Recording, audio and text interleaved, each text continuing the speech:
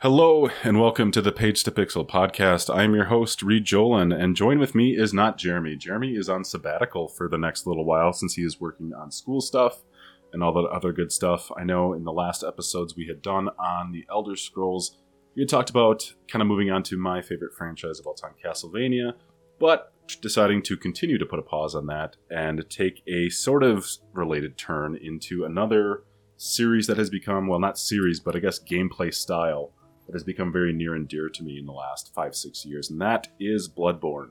So, in this kind of special episode, and kind of what I'm hoping that we do more of these episodes, judging on how well this one goes, is my friend Caleb and my friend Joe. So, do you gentlemen want to say hello to the nice people out there? Shoot first, Caleb. Hello, everyone. This is Caleb coming in live from San Francisco. Huge Bloodborne fan. Super excited to be on. Thanks, Reed. You bet. And Joe? Yeah, this is Joe, reporting live from Japan. So this was a really fun thing for us to kind of coordinate because, I kind of asked you guys about a month and a half ago to do this, and, it's been, all steam ahead with it. And I've been super stoked with it, but like the realization of figuring out the time zone differences was like, oh shit, we have to kind of get this all coordinated. But it's like, I mentioned to you guys off recording that I'm coming home from Thanksgiving, and I get home today at like 6 o'clock, and I'm just like excited, like Super Bowl Sunday, like hell yeah, I get to talk about this finally. So I'm I'm beyond stoked to have you guys on for this because I know it's something that both of you are really passionate about. Maybe one of you more so than the other, but that's totally great. I'm just super stoked to have you guys on board for this. Hell yeah! But that being said, yes, like I had mentioned, we are talking about Bloodborne, which is a game created by From Software. It was released originally in March of 2015, exclusively on the PlayStation 4, and it has not appeared on any other system, including PC. Suck it, PC players. I recently played it. I mean, I had a friend who bought it when it did come out, but it wasn't a franchise I was super familiar with at the time because I was largely turned off by the stories of the difficulty and the community that I heard kind of negative things about. But over time, I played some of the other Soulsborne games, including Dark Souls 3, Dark Souls 1, Demon Souls, and Elden Ring. And it's really quickly become one of my favorite franchises, favorite styles in the last few years. So I'm really, I played it for the first time, finally, a couple of weeks ago, and finished it last week. So I'm excited to kind of talk about that. So let's start with Joe. Let's talk about some of your first experiences and early impressions, maybe, of Bloodborne. Yeah, it goes all the way back to 2016. That was, roughly 6 months or so after the game had come out. I had bought a PS4 November 2015 to play Fallout 3 and The Witcher 3, or Fallout 4 rather, excuse me. Mm-hmm. But I heard rumor of Bloodborne, and I had no idea about Dark Souls really. So anyway, I ended up buying it on a whim, and it kind of shook me to my core. Like, I was literally afraid of Bloodborne the first time I played it. I had conniptions about fighting Gascoigne. That dude rocked my world. And I was experiencing all this alone because everyone that I knew had not really played it. And so I was just like, I was completely offline. I didn't even have internet set up in my house at that time. And I was just like, what's that? What attracted you to it in the first place then, if you had no experience with the other? That's a good question. There were vague, just like, there were vague glimpses into it on the internet that I had seen through Twitter via producers that I really liked. Okay. And they were kind of tweeting about it and stuff. I was like, okay, what's this game? And it was just kind of instinctual that, okay, this sounds like a game for me, basically. Okay, perfect. And and after you kind of got over your initial fears, it just kind of opened a new world to you? Totally. I mean, I think with our first From Software game, we can say that it's just kind of fighting for our life. We're not so concerned about the story because we all know how cryptic as hell these stories can get. So we're just like fighting for our life to see as much as we can see. And that was me playing Bloodborne the first time. And then, you know, years and years later, I'm still uncovering the story. And that's the beauty of it. Yeah, that's great. And then Caleb, what about your experiences then? Yeah, you know, I'm glad that Joe is on this podcast with me because he certainly is the reason that I got into it. I actually did give it a stab in 2016, but it's something probably just worth glossing over. I played it for maybe a day and then returned it because I was like, nope, too hard. And it took me... It took me up until remember the pandemic. I played in January of 2021. That was my New Year's resolution. Entering that time frame, coming off some certain books that I had read, and I was fatigued from the Warzone and other things going on in gaming during the 2020 year. And it was the best choice I could have made. You know, it is probably still the hardest game I've played. I actually think the Dark Souls games might be harder. But when you're dropped into a FromSoft game and your first one ever is Bloodborne, that experience, no matter which game it is probably going to be the hardest game you've ever played because it's For jarring. sure. At least once I played Dark Souls and the rest of FromSoft games, I had my skin thickened a little bit, even if the gameplay is really different. From there, I was off. Unlike Joe, I didn't have to do it completely alone. He helps me through some serious parts of that game that we'll probably get into later. Sure. Yeah, and I had mentioned the ones that I had kind of beaten since I started getting into this whole realm, that being Dark Souls 3 being my first one. And then I'm trying to think of the order. Dark Souls 3, DS1, Demon Souls, Elden Ring, and now Bloodborne. So that's, 5? What other ones have you guys beaten of the Soulsborne series? I've done them all. Demon Souls is my least played, but because it's my least played, it's actually like almost my favorite one because I haven't played it to death, you know? Mm-hmm. But I guess the order was I did Bloodborne, and midway through I put it down to try out Dark Souls 2 because at that time Dark Souls 3 had not come out, and I was getting hyped about that. I was like, I'm feeling more fantasy because basically it was an excuse because Bloodborne scared the shit out of me. Right. So I went down to the more idyllic and comfortable fantasy realm of Dark Souls 2, and then I did all Dark Souls 3, went back to Bloodborne, went back to Dark Souls 2, and then went to Demon Souls, and then, of course, Sekiro and Elden Ring after that. Okay. Caleb? I finished Bloodborne, and I actually went to Dark Souls 1 next, which, by a lot of my Discord friends at the time, and Joe included, it got a lot of interesting choice responses, but I think everyone predicted the natural Dark Souls 3 transition just because it was the newest, and I think we can all agree that up to that point, until Elden Ring at least, probably the best gameplay. But I did not finish Dark Souls. In fact, I still have my furthest character in the Darkroot Garden, very underleveled. Still waiting. He's hanging out there. I'll check on him soon, maybe after this pod.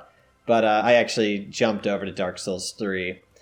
And it was honestly because a couple of mutual friends that we have were deciding to give the game a try. So it was like, well, I guess I have this one opportunity to play co-op with them, so I better do it.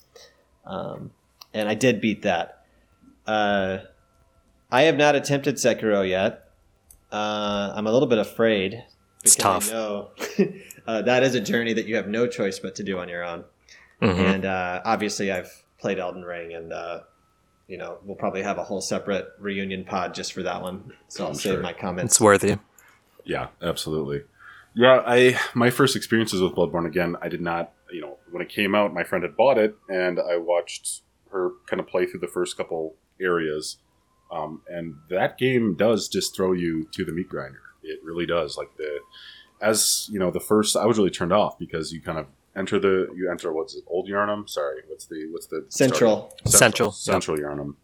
And you're just getting attacked by mobs in the street. There's werewolves, and I'm like, if this is the beginning of the game, like I can't imagine what the middle and end portions of the game are going to be.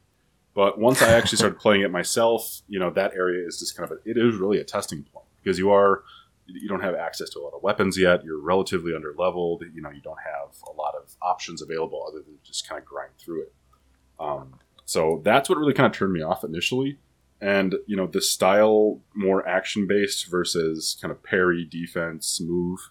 I don't want to say turned me off, but just the frantic nature of it kind of turned me off. Like, wow, this is going to make my blood pressure just, triple fold spike. So, but as I played it, once you kind of get in the flow of it, and again, all of the Soulsborne games, they all have their own interesting play styles. Like they have their own feels, right? It's like wearing different shoes. They all do the same thing in a way, but there's a different feel to each pair, I guess you could say. Mm-hmm. But unless you guys have any other just general quips about the intro to this game, I guess we can talk about the plot then, if you want to. Sure, let's get into it. Before we get too insightful and deep dive, I think Caleb and I are just going to kind of read through the basic plot line. Again, as Joe had mentioned, a lot of these Soulsborne games are very, very nebulous and ambiguous in terms of how the plot points are kind of constructed. I know there's a lot of YouTubers out there that kind of make a living sort of piecing all of the pieces together. But and sometimes they do get kind of put up online on the wikias, on Wikipedia and stuff like that. So I think what Caleb and I are going to do right now is read what Wikipedia has offered to us as the plot of Bloodborne. And then after that, we're going to kind of digest it and kind of spit it back out based upon our own experiences and Joe's deep dive into some of the lore and inspirations and stuff, which I'm excited to get to. So without further ado, Caleb, if you're ready, let's jump into the plot. All right, so here is the plot, according to Wikipedia, for the game of Bloodborne. So Caleb and I are going to be alternating as we kind of go through this, but I will get us started. So the player character, a hunter, is being operated on by an old man who explains that he is performing a blood transfusion to allow him to sign a contract, mentioning a mysterious condition referred to as pale blood. He warns the hunter that they will go on a strange journey that may seem like a bad dream. The hunter blacks out and awakens as a large, flesh-torn beast rises from the floor and menaces them. A sudden fire forces the beast's retreat, and then little creatures, messengers, crawl over the hunter as they black out again.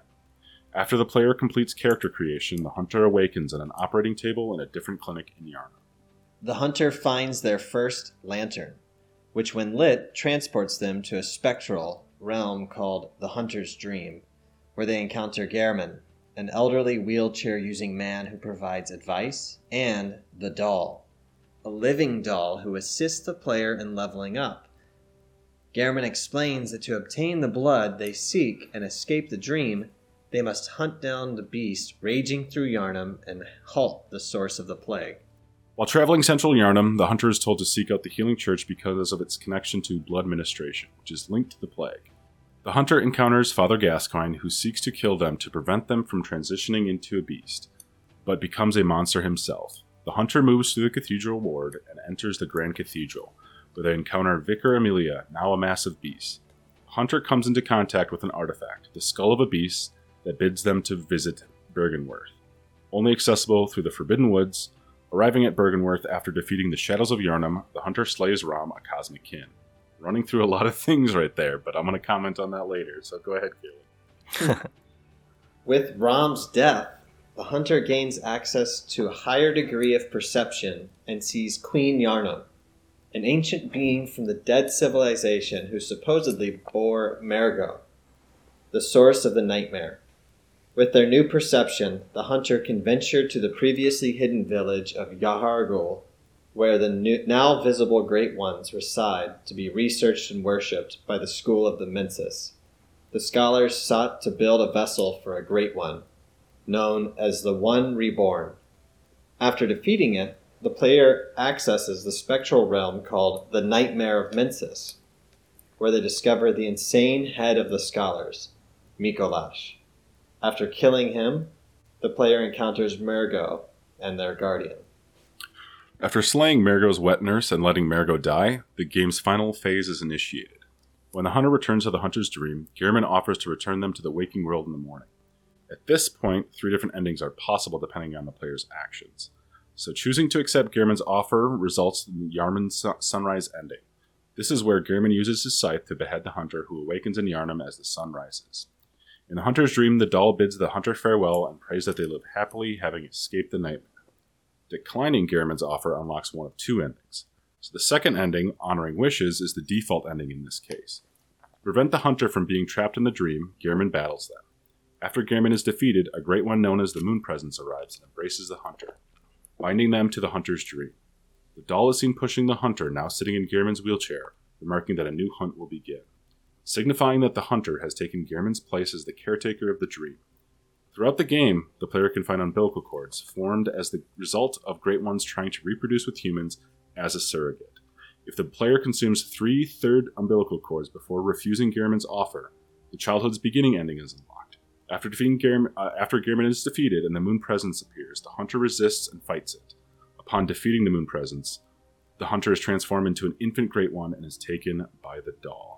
And now Caleb is going to talk a little bit about, we're going to alternate here, about the Old Hunters DLC, which is I don't want to say necessarily, is it a continuation of the story?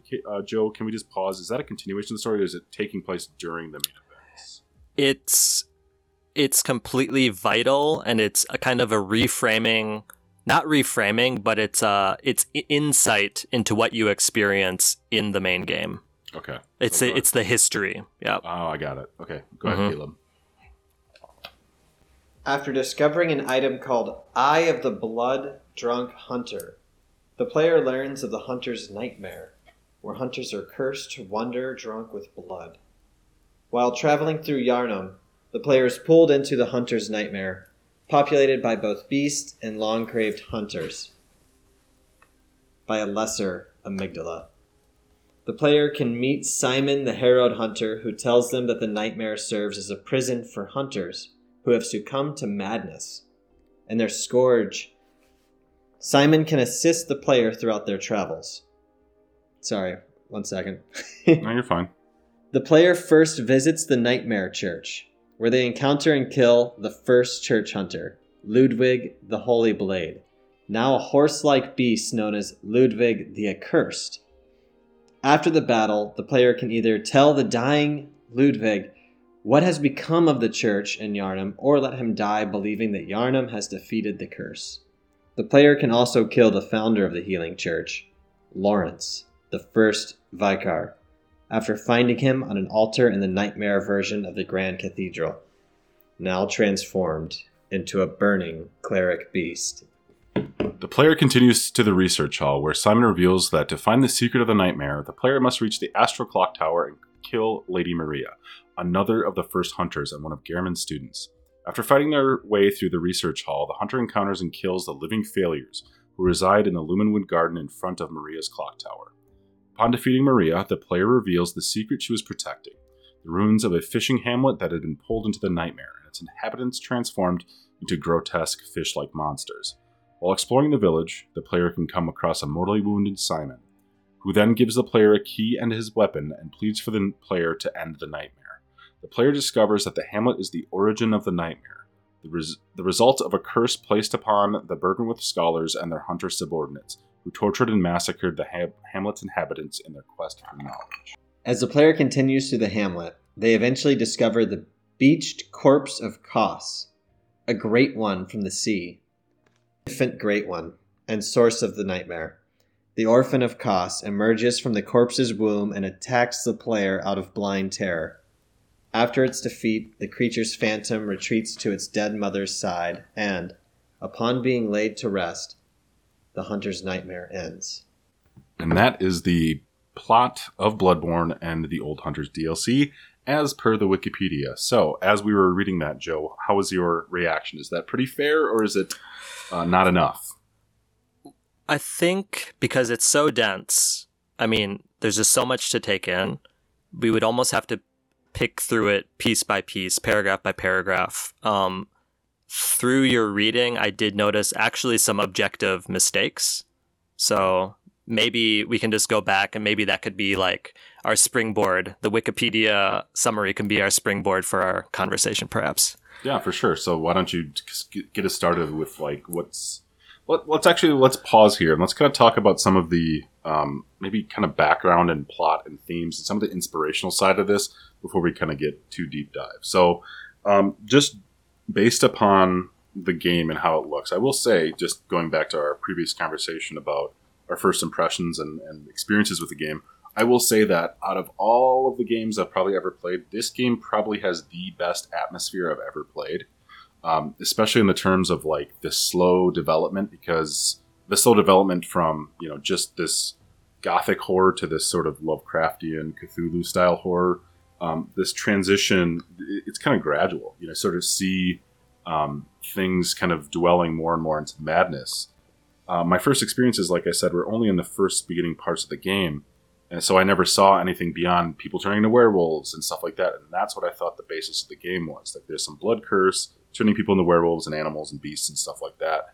But as you kind of uncover the plot, as things sort of start to make themselves a little bit more apparent, you sort of see things physically and sort of metaphorically become more and more non-Euclidean, so to speak, a lot more Lovecraftian and cosmic. And that's some of my favorite styles of horror.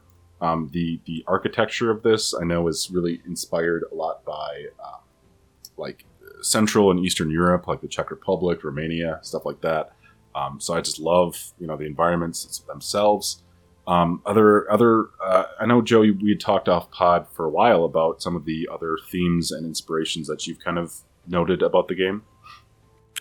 Yeah, well, going off first what you said, I love what this game did to subvert the audience's expectations as far as gothic horror.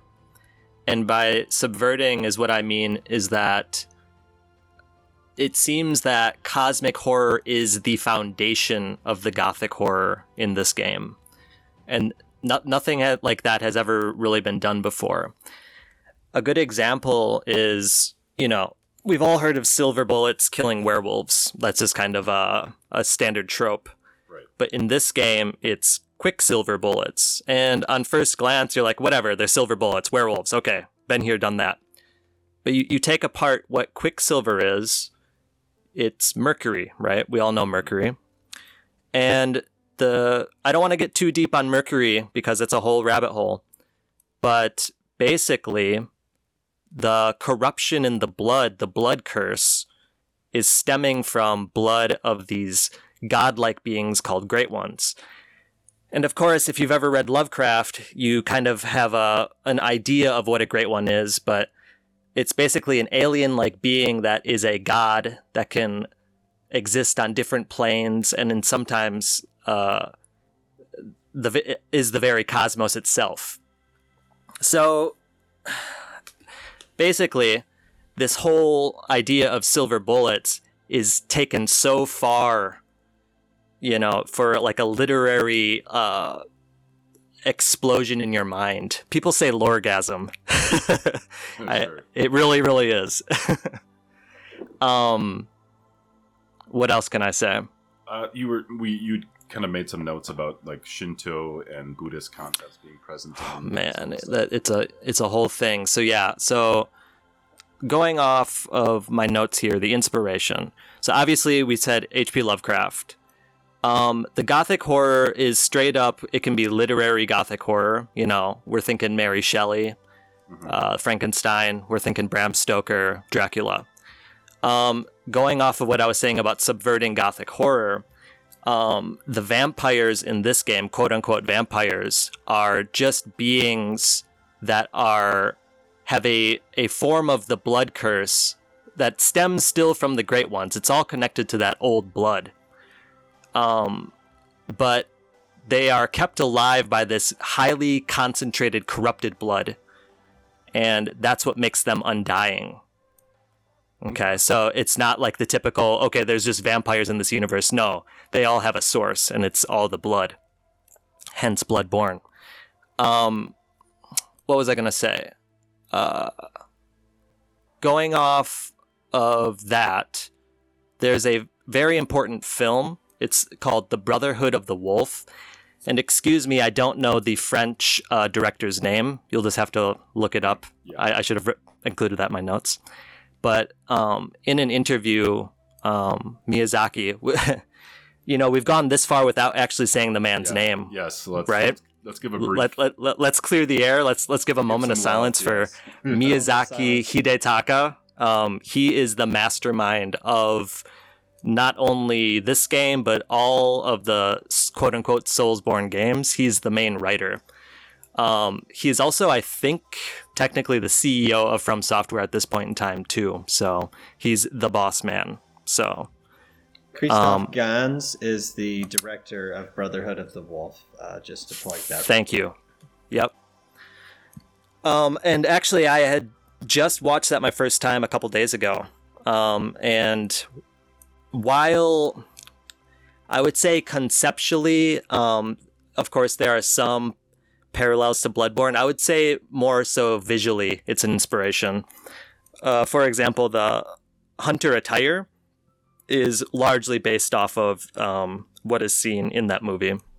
Reed had mentioned Buddhism and Shintoism, which are the two main religions in Japan. And here's the thing about Bloodborne, is that it has a Western skin, and on the surface, visually, you're like, oh, this is very Western, right? It's a Victorian period, Gothic horror. These are all Western concepts, right? Right, and I think I mentioned that to you. Like, if you didn't know that the FromSoft games are Japanese, like, because there's a lot of, there's like the fantasy element to it. There's a Gothic element. With the exception of explicitly in Sekiro, it's very much Western inspired. Like, exactly. On the surface. Exactly. Yeah. So without knowing that, it's easy to assume that, the church, for example, the church and cathedrals that you're going to are based off of Abrahamic religions, monotheistic, Catholic even, and without going too far into it, there's a lot of that imagery because, again, there's that subversion of what the meaning is. So there's words like communion being thrown around. There's a clear visual reference in the Pieta of Lawrence. But really, at the heart of these games is a Shintoist and Buddhist through line. And it extends to all sections of the game. How does it do that?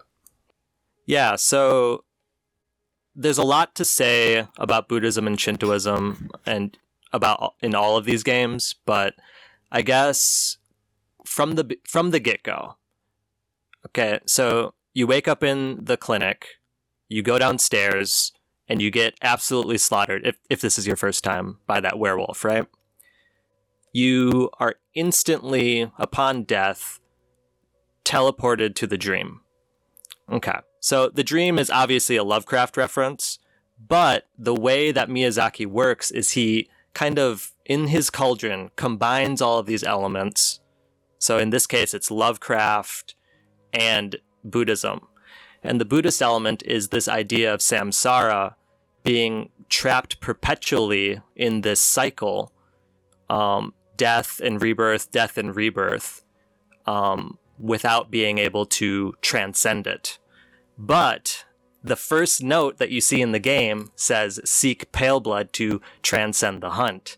So already right there, we have our full motif of, even though we don't know what pale blood is in the beginning, there's this idea of enlightenment, of opening your third eye, but in this case, many eyes on your brain. See where they took all of these ideas, right? And couldn't you argue, too, that honestly, with all of the Soulsborns, one of the major, I think, emotions that kind of come out of it is contemplation. It's not just constant fighting and recovery. there is also the sense of taking in the world and taking in why you're doing these things, at least for me.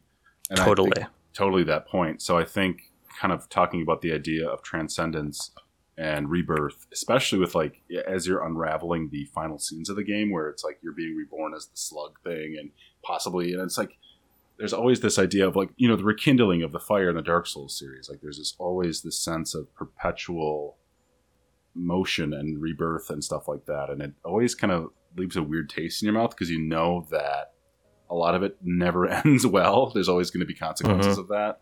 So I think that's interesting to see that kind of really coming out in this Russian doll way, as we were talking about. Kind of moving on theme-wise, we talked about horror, we talked about Shintoism. I guess we can kind of continue on with like the idea of birth, and this is something we talked about, you know, in our chat about how it seems like Miyazaki is really obsessed with children, you know, especially like smaller infants and stuff like that. And I think with this one, there's definitely an element to that. You'd probably agree. Most definitely. On the topic of childbirth, like you'll come to understand that it's all about childbirth. Well, in the beginning, it's all about blood, and then it's about heritage and bloodlines, and then it's about childbirth, and childbirth is seen as also rebirth. Okay, talking on a species level, but more specifically, childbirth itself. There's no concrete evidence, and I don't want to pry too much into Miyazaki-san's life, but the fact that he had a child in 2019, you know, you can kind of paint a picture in your mind that perhaps him and his wife was at least considering childbirth. So maybe in some sort of way he was channeling all of these emotions that would come with fatherhood and the idea of childbirth in general, kind of like David Lynch did with his first film, Eraserhead. Excuse me. If you've ever seen Eraserhead, you'll know that it's just like this, it's kind of a miserable take on what it could be and the deformities and what could happen, what could go wrong with childbirth. So maybe some of that anxiety was fueled into this game. And we always, you know, the basis of horror is the proposition of death. And when you kind of flip it on its head, the inverse of horror is new life, rebirth, and childhood. So maybe in a way, with Lynch and Miyazaki, they're trying to channel that same sort of fear we have of old age and sudden death and disease and cancer and all this other stuff in a way to childhood and young life versus, you know, just the typical old death or whatever else that we sort of typically view as a natural death. That could be too. It's not a thought I really considered because the way I interpret these games and Miyazaki's writing in particular is that he comes from a place, an existential viewpoint that's, I don't want to say hopeless, but there's this sense of feudalism and the futility of I don't want to say everything. I do think there's some sort of hope. Like he presents that hope in the form of overcoming challenges, but ultimately at the end of it, there's this sense of this samsara cycle that I was referring to before, of this endless, ceaseless suffering in the name of what we don't really know. And it's easy to play these games, and I have for the longest time, as just action games, you know? You don't have to consider your actions. You don't have to dig into the lore. You can bust some skulls up. You can drink the blood, and you can revel, you know, in the misery of all the beasts and things that you've slain. But, you know, characters in this game, Jura comes to mind in Old Yarnum. He'll take you down this other thought process where, hey, what is the root of these beasts? Oh, they were people.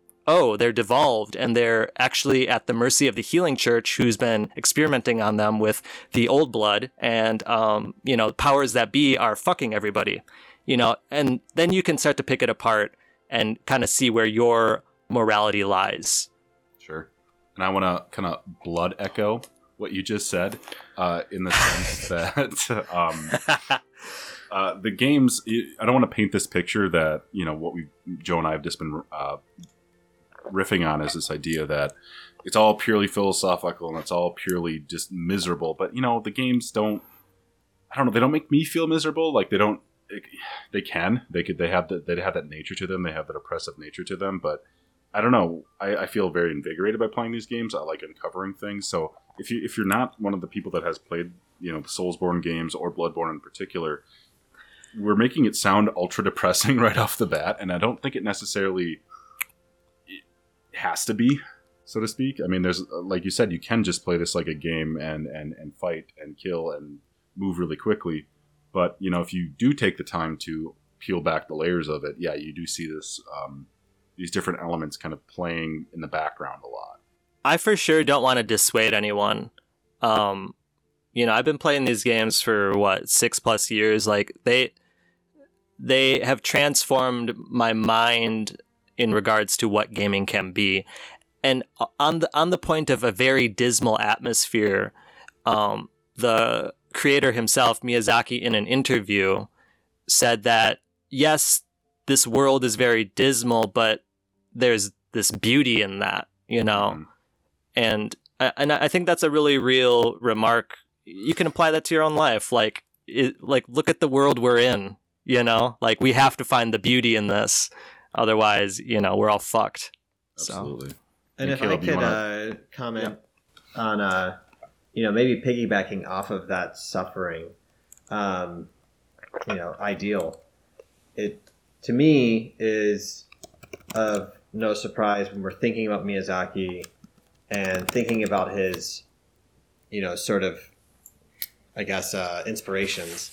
Miura with Berserk makes total sense, especially when you go through yes, some indeed. of that anime and particularly what the main protagonist goes through, and this sort of feedback loop of hell, but also therein lies the question, not just to the characters in the story, but for Bloodborne, the actual player, was this worth it? The amount of times that it took me to get through Orphan, what was the triumph. Is the juice always worth the squeeze? But I don't want to get too far down the rabbit hole of animes that not everyone may or may not have seen, but everyone should.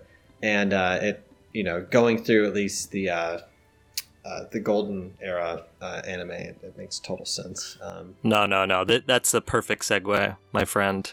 It has to be stated that every Miyazaki Soulsborne game is influenced by Berserk.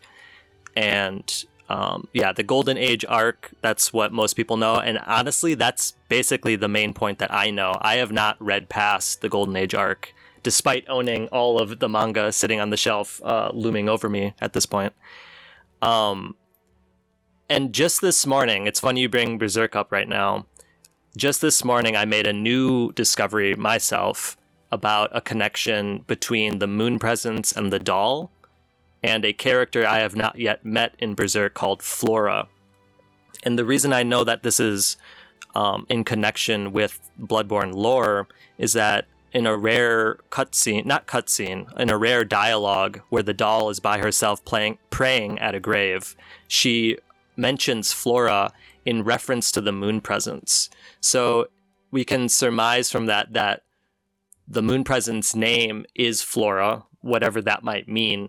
And Miyazaki has probably clearly put that reference from Berserk in here intentionally so that we could kind of follow that thread and pick it apart. And who does Flora look like in Berserk? She looks like the doll. So even now, I don't even know what that all means, right? I don't know what that means, but it's exciting to me.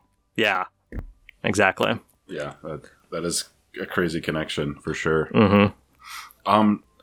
Unless you guys have, there's a lot of directions we can kind of go with this, but I kind of want to talk a little bit more about there's a few things that kind of like, make sense plot wise, but there's still a few things that are kind of, I'm sure there's a lot of people out there that have the same kind of questions too. Like, for example, let's kind of start off with this one. What is the pale blood? What it starts off the game. Yeah, Starting with the big one, huh? Okay. I suppose if we can kind of condense. Yeah, let's get into it. Yeah, let's jump into the Pale Blood here. Pale Blood. That's the exact first thing you hear in this whole game. Ah, Pale Blood. Right? That's what the Blood Minister says to you. So your player character, off screen, was inquiring about Pale Blood to the Blood Minister. And that's what starts your whole journey in Yharnam, getting ministered with the old blood, etc., etc. And then the note right in the clinic, it says, seek Pale Blood to transcend the hunt. So that's actually your first mission. You know, there's in these games, there's no quest log, there's nothing like that, right? You can lose it to obscurity very quickly when you're fighting beasts and just trying to hang on for dear life. But really, that is your first mission, is to seek quote-unquote pale blood. And spoiler alert, it may or may not be blood. It can be many things. But throughout the game, you'll find hints, and there's this ritual. It's called the Mensis Ritual, and it's like the main plot line in the game. We'll get into that later.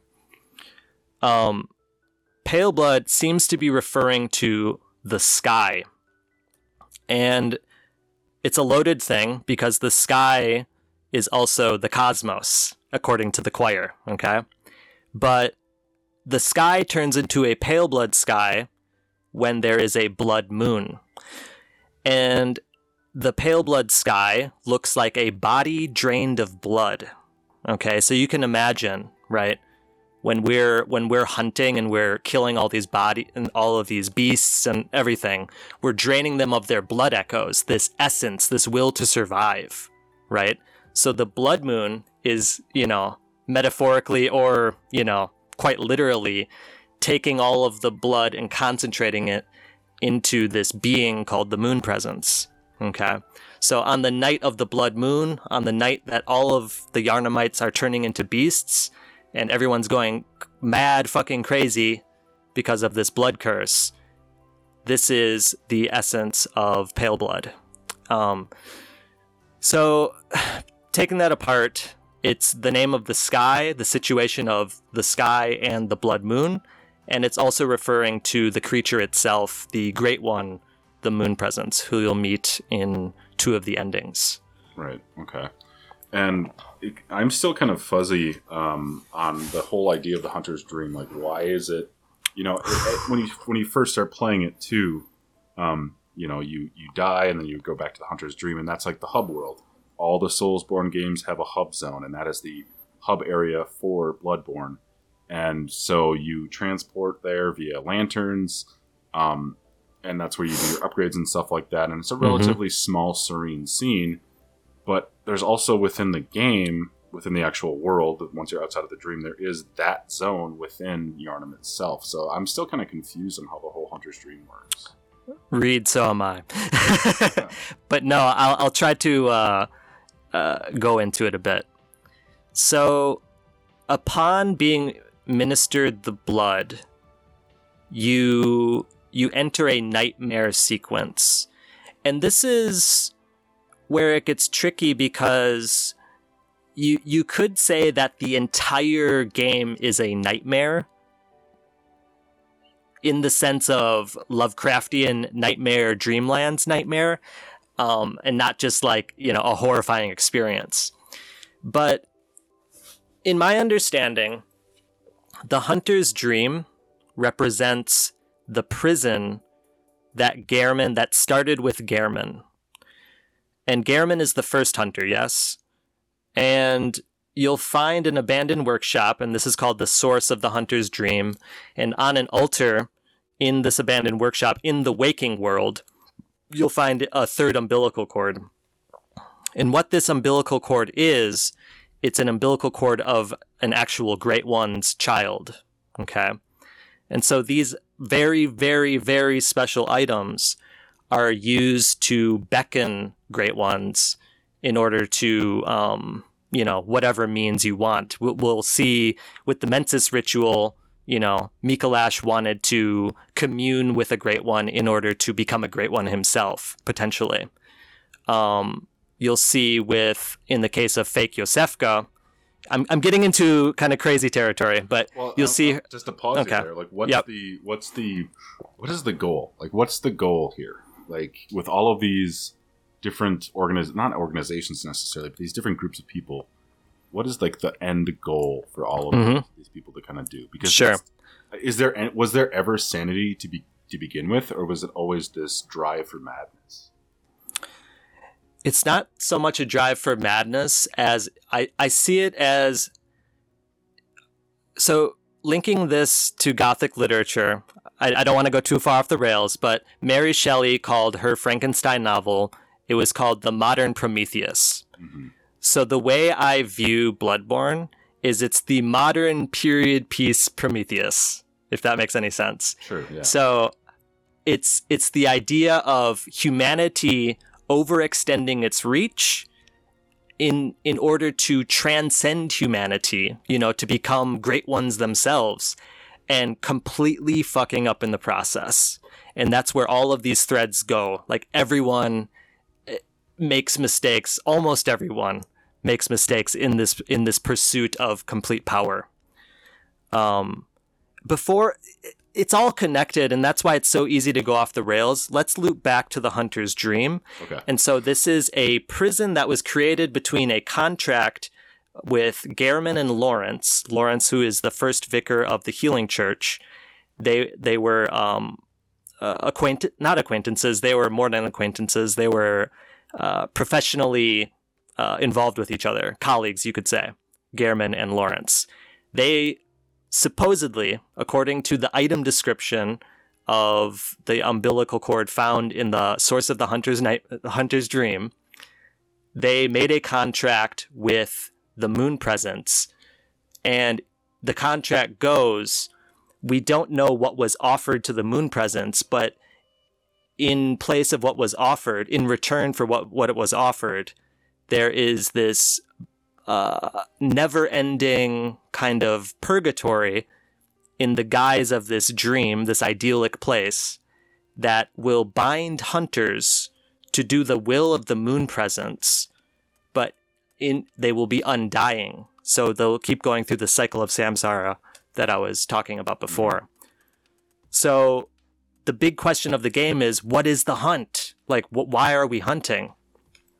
And it seems to be that through all of our actions, we're just on the puppet strings of the Moon Presence to kind of, and again, this is all for interpretation, and there's so many damn theories, it's easy to get lost in everybody's ideas, but just spitballing right now, it seems to be that upon reading something on the umbilical cord that says all great ones lose their children, and they, how does the saying go? They crave a surrogate child. So it seems that the Moon Presence wants us, or wants a hunter. In the case, Gehrman is the one that we meet in the beginning, but she craves the surrogate. Okay, I'm going off the rails. Let's pause. Okay, it's all good.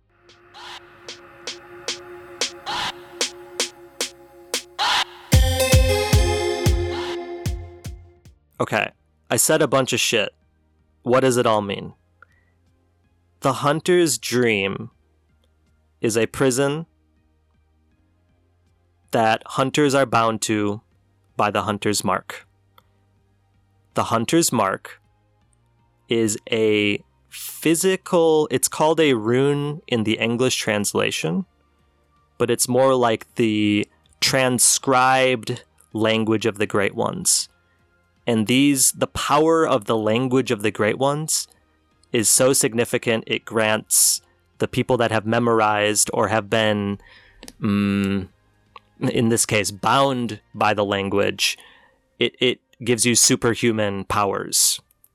In this case, it's the superhuman power to not die. And hunters in the service of the Moon Presence, most likely, is bound to this dream until Margot's crying is put to sleep. And that is a whole nother meaning with a whole nother rabbit hole. Absolutely. I'll end my Hunter's Dream speech right there. And I think before we kind of take a further deep dive, Bravo, mate. we continue to put our head in the hole here. I want to kind of jump over to talk a little bit about the characters of the game themselves, because we talk about Moon Presence. Good idea. So I want to kind of jump back over to Caleb, and I want to ask you just off top, what is your favorite character, Caleb, and why is it Alfred?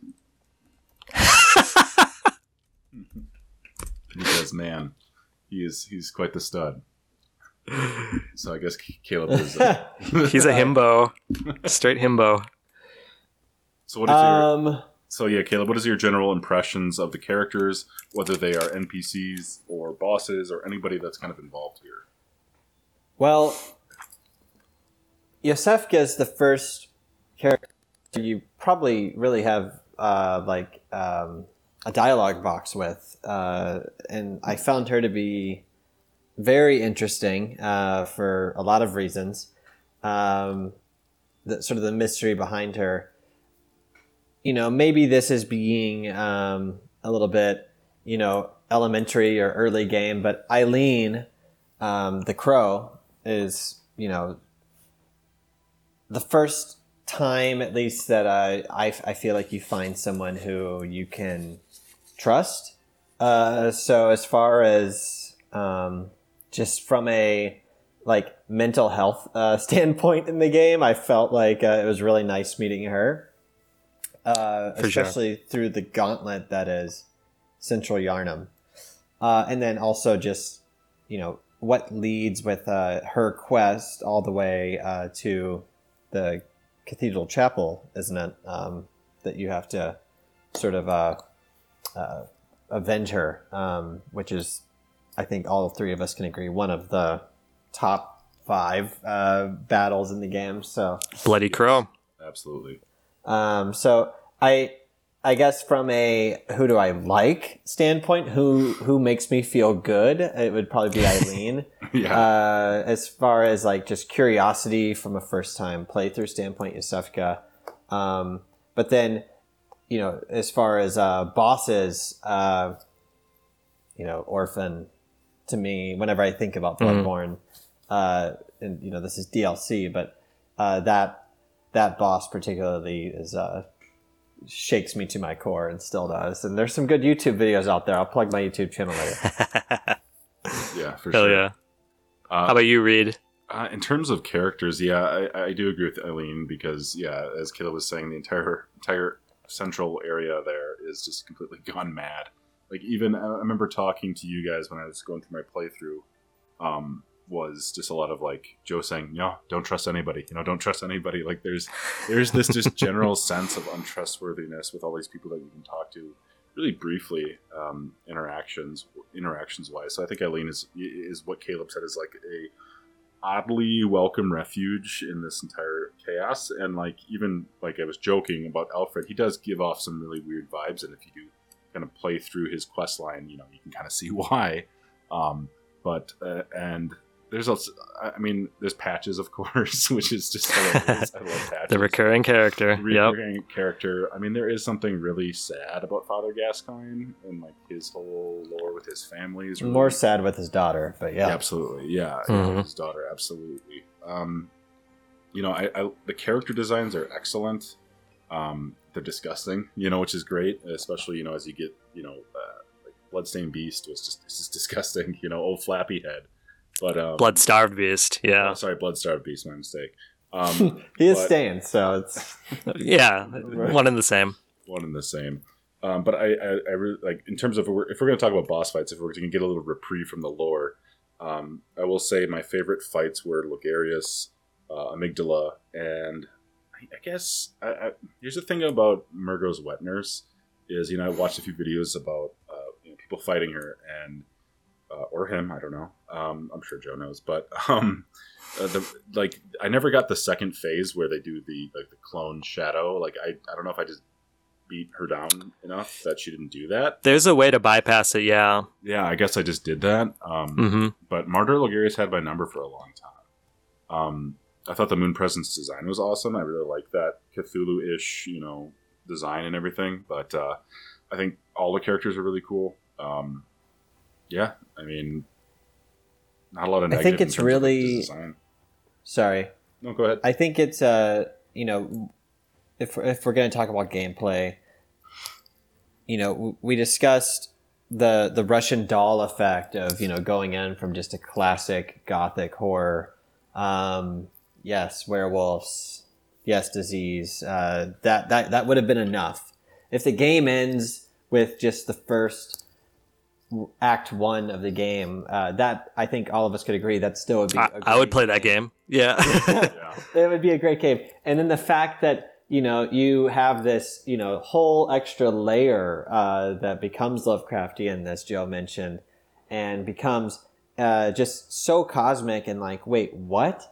And I do feel, and I'm cribbing a little bit of this, from other people that have given me loregasm, such as Redgrave and whoever else I can plug. Yeah. I'll try to in the comment section. But yeah, like I do think that what would you say, Joe? Like ROM is kind of when this breaking point happens, when it goes from one game to the next, and or is it not that simple? Do you think? I do feel like if you're going to try to find a line in the sand, it's around then, right? Like I like that you brought this up because I had this like personal revelation just a couple nights ago. I even recorded it on my phone. So I was like, why the fuck is Rom a spider? What is the symbology? What is the significance of a spider? And my own personal reasoning came to, she is the spider at the center of the web. The web, which is the foundation, all of these lines of the plot and the story and the history and the lore. She is at the center of it in our experience. I don't know, this is all speculation. I don't know if that was some of the reasoning behind why was she a spider, et cetera, but that is how I'm thinking about the game. So yes, Rom is she is the literal opening of Pandora's box, because she's actually hiding the Mensis ritual, which is the second half of the game, and the communion with great ones. Yes, I agree with that. Okay, I'm glad that I'm on somewhat of the right track. To again crib from other lore verse sort of mentors that I have, and I know you have too. Wouldn't you say that maybe she also could be a spider because of the amount of eyes that she has and everything that eyes symbolize in the game, with Master Willem and all of his research? Sure, I mean definitely.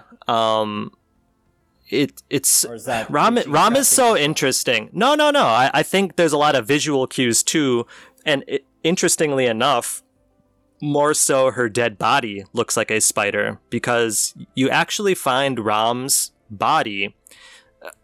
Let's back up. Who is Rom? Rom appears to be a scholar of Byrgenwerth, the college that found the old blood in Yharnam, the source of all of this shit that's happening in the game. And Rom appears to be a scholar that was probably a student under Willem, who was on the pursuit of understanding this blood. And she appears to be an ascended human being. She ascended before us into this state of being a great one. But something, we don't know what the hell went wrong, but we do find her body near Abriatas in Upper Cathedral Ward. And I'm still trying to unwrap it all. Here we go into the lore again. So we drop into the Moonside Lake, and there appears Rom, who is just kind of about her own business, not even attacking us when we enter. She looks like a caterpillar. Okay, so it's really strange. In this dream world, she looks like a caterpillar. And if we kind of dig into the placement of Rom's body near Abriatas looks like a butterfly, more or less, a fucking Cthulhu butterfly, right? And what we can maybe say is that through time, through absorption of blood, in time, perhaps Rom could have ascended to the level of Abriatas, who is a full-fledged Great One. So we kind of see this evolution path, but the tragedy seems to be that upon this rebirth from human to Great One, or kin of the cosmos, which is kind of a lesser Great One, she died. What does that mean? We don't know. Why does Mikolash, when he communes with Mergo, why does he die? It's all connected very densely. But I will say that Rom is actually one of my favorite characters, talking about characters, because of the significance and the seemingly kind of like you don't expect it from this like docile boss character, you know? Right. And I feel like to me, it took a lot of looking back, hindsight, with the fight with Mikolash. In his dialogue, name dropping Rom, and it was like, wait, why talking about Rom? Like, and I was like, oh, so Rom was important because Rom isn't that strong. I mean, the defense is good, but if you remember the battle itself, like it's memorable, but it isn't like spend all day fighting Rom type of battle. At least not for me, and I have plenty of those under my belt. You know what I mean? Totally. And they kind of parallel each other, the Rom fight and the Mikolash fight, because you think about the Mikolash fight, he spends the entire fight running away, So there's this real passive energy, and it parallels their storylines. Like, they more or less ascended, Mikolash less so, I would argue. And they kind of, in a weird way, achieved what they set out to do, but at the end of the day, they're completely fucking dead in the waking world. So what does that say? Again, this is the Promethean storyline that we were talking about before. I kind of wanted to take a side tangent, kind of.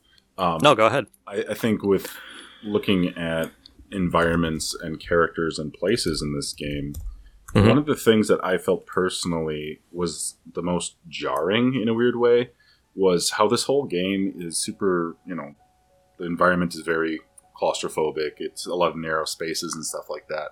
The most unsettling environment for me was actually the lecture halls, because you're kind of sent up to these zones and it seems relatively normal. There's not a ton of enemies except for that one major room. And you walk into the lecture hall where there's all these seats. It's like the most normal looking environment, but there's so much nastiness. And I think having this disparity between a relatively benign environment with what's going on around you, I don't know, that for whatever reason was really a standout moment for me.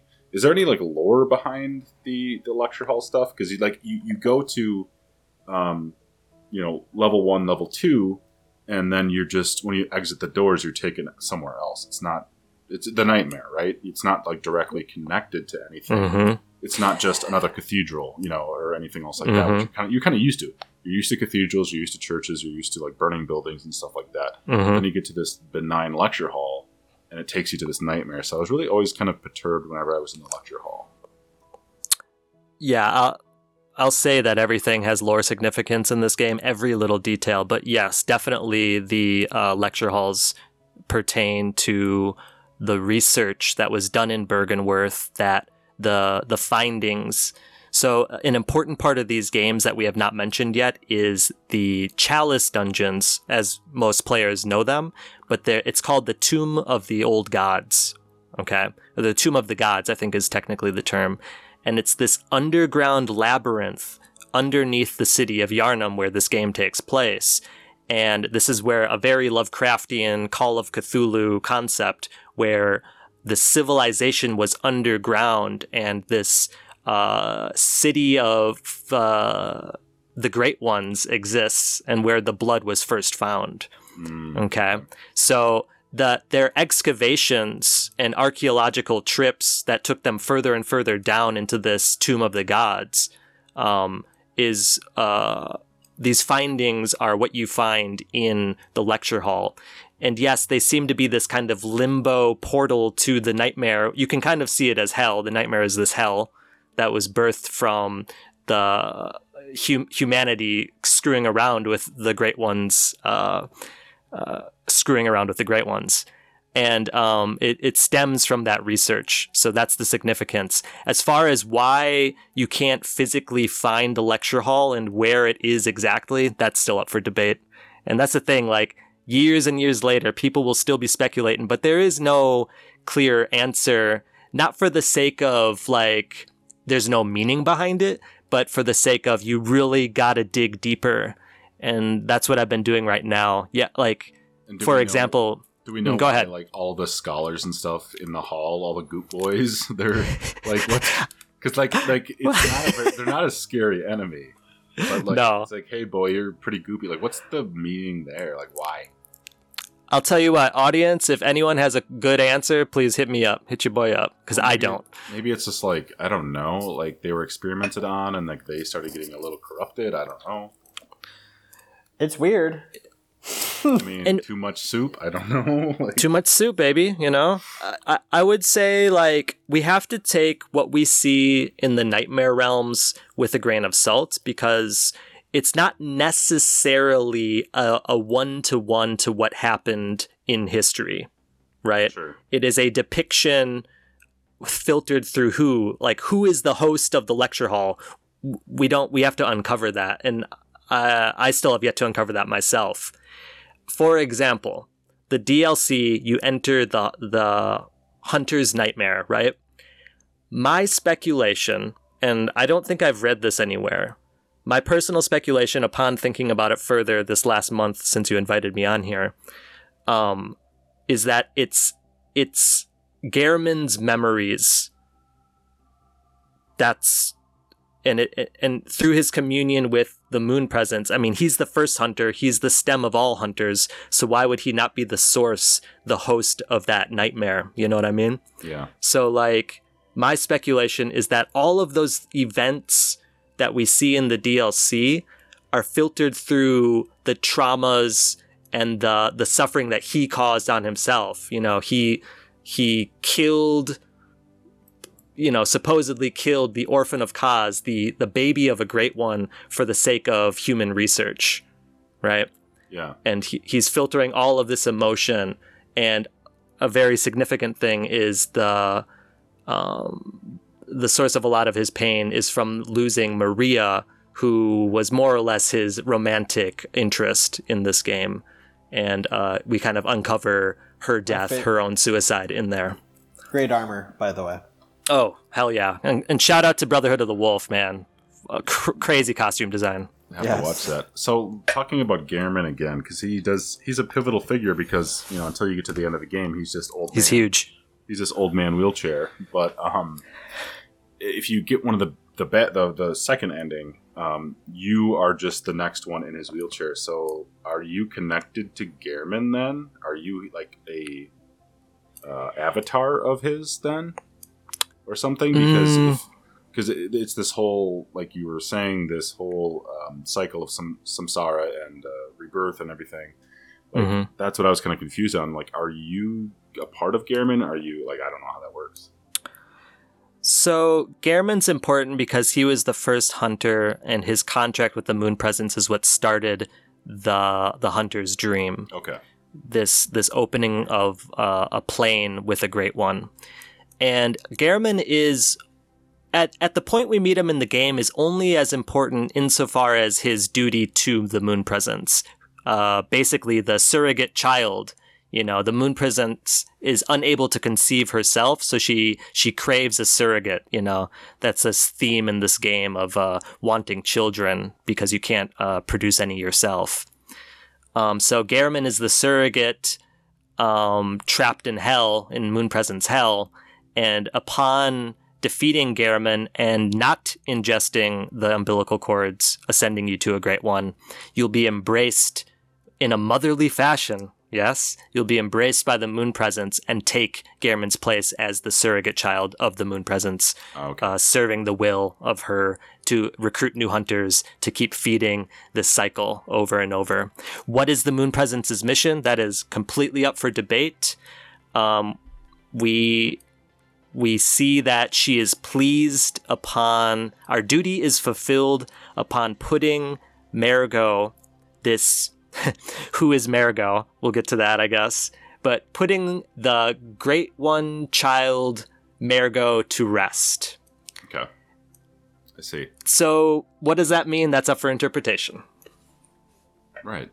As most things are in these Soulsborne games. Yeah. What's the sitch? What's the deets on the doll though? Like, is that something that Gehrman created, or is that without spending an entire creating a new series? Yeah, man. The doll. So the origin of the doll you see a bit in the Abandoned Workshop, which is also the origin of the dream. The doll appears to be a kind of a replacement for Gehrman based on Maria, this old hunter colleague and, I'm speculating, romantic interest of Gehrman. Yeah. Love interest, yeah. And after losing her, we don't want to get into that story, but basically she commits suicide. That's a whole nother story. He, in his grieving process, creates this doll that naturally would never replace her. But it appears to be, and again, this is speculation, that upon making the hunter's dream, signing more or less a contract with the Moon Presence, the doll is animated in the hunter's dream. And my latest theory, I've gone through many, but my latest theory is that actually the doll is an aspect of the Moon Presence. Because you think about it, the hunter's dream was created by the Moon Presence. It's not like she would allow any other Great One to enter it, you know? Especially when there's evidence of her kind of, I keep saying her, she's like a mother. When there's evidence of the Moon Presence kind of in opposition to some of the other Great Ones you'll find through the game. So my takeaway is that through leveling up, using your blood echoes, the will of all that you've slain, using this corrupted blood to grow more powerful, it's all in service of the Moon Presence via an aspect of herself, fittingly as a doll, you know, like a hand puppet you can kind of think of, or you know, being pulled by the strings of. Yeah, that makes more sense. And it gives kind of crazy context to the last ending, when you, or the ending where you become a Great One yourself, because the Moon Presence kind of cradles you like a mother. And if you take the reading of that's the Moon Presence that's actually cradling you, you know, this whole process, it has not ended. There is no resolution, because you're just still an infant Great One under the care of the Moon Presence. So just like a lot of the other Soulsborne games, whatever your choice is doesn't necessarily always is a positive one. Yeah. No. Yeah. It has the sinister undertone with the facade of appearing like we've transcended. Like it's like this kind of joyous moment. Oh, you're cold. Come in. You know, let me warm you up. I'm a mother, but it gets a little sinister. And I think according to the like online wikis and stuff like that, that's the best ending, right? Like, is it really? No, exactly. And that's the gray area. And that's like any good work of art, like this interpretation, it's like, I don't know, man. Like, is that where you want to be? Like Cypher in the Matrix, I think maybe ignorance is bliss, baby. Like, let's just wake up. Let's get the fuck out of this nightmare. And hey, like, I'm in Yharnam. I don't care about all that. I mean, Red pill, blue pill, baby. Yeah, exactly. Red pill, blue pill. Yeah, Caleb. It's all relevant. Were you going to chime in on something there, Caleb? Because I saw you kind of unmute and unmute. No, I think I was just playing with my toggles. But I think Joe hit the nail on the head. And you as well, Reed. I don't think that this game allows the catharsis of maybe others with, you know, and others that are amazing games that I think we all love, you know, where it's like, do you want to be dark or do you want to be light? You know, like Knights of the Old Republic. Exactly. Fable. Yeah. Or, you know, even Elder Scrolls to an extent, like, you know, with these, like, very, like, there's not a lot of gray area, where I think it's only gray area with Bloodborne, and even in really any of the FromSoft games that I've had the privilege of being able to beat. and complete for that matter. It's like, well, you know, and even in like fashion, the dark endings are like, well, I could see how, you know, you could make a case for it. I think that's actually more realistic to what politics today is, and probably has been for a long time. You know, we rejoice when a certain person might win or not win presidency, and then you kind of look and you're like, well, like what's getting done, and is it it's very gradual changes and stuff like that. So it's just a, as it ever was. It's a more nuanced, complex reflection of our reality, of our waking world, if you will. And just like something in our lives that could bring joy and others suffering, it's all up to the eye of the beholder and how you interpret things. I think you could easily go through this game being like, I'm killing beasts, I'm doing the good thing. You're fucking Alfred, right? Like you believe you're taking the Kool-Aid, you believe what you're doing is good. And it's up to the player to decide for themselves ultimately, like we were mentioning before, like where is my morality in this? What am I doing the right thing? Do I care? And it allows that breathing room, this gray space. And I'm sorry, I know we're going into this whole sort of philosophical speech, but I'm still thinking about how I wish this was on PC so people could put Cypher from the Matrix as the playable character. Well, dude, just make him yourself. You're Hunter. Yeah, I suppose you could, but like no. But then like the blood vials, like they'd have to be stakes, and you just have to like. Well, I mean, who's to say that we're not eating a little beast on the side? You know, a little beast steak. A Yharnam that implies the existence of Cypher must also imply the existence of Tank, Neo. Bro, we're getting into our own canon, Caleb, because we think about Cypher. What's his name? Joe Cifaretto? Is that the actor's name? Mm-hmm. Yeah, I think so. And he was in The Sopranos, and I made Furio. So, it's all in our own little lore canon here.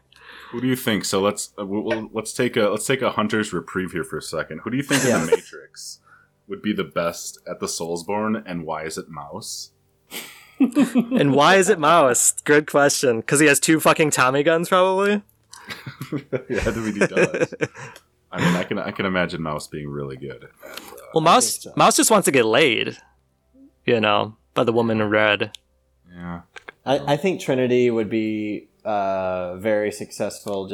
I think there's a lot of boss babes in these games, and I think that also the pistol, like the riposte and Bloodborne especially, that would come in handy. I know Neo's got that up his sleeve too.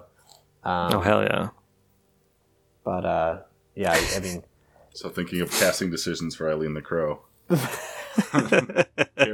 Was it Carrie-Anne Moss? Yeah, Carrie-Anne Moss, yeah. Or like, maybe like, what's her name from Stranger Things? Winona Ryder?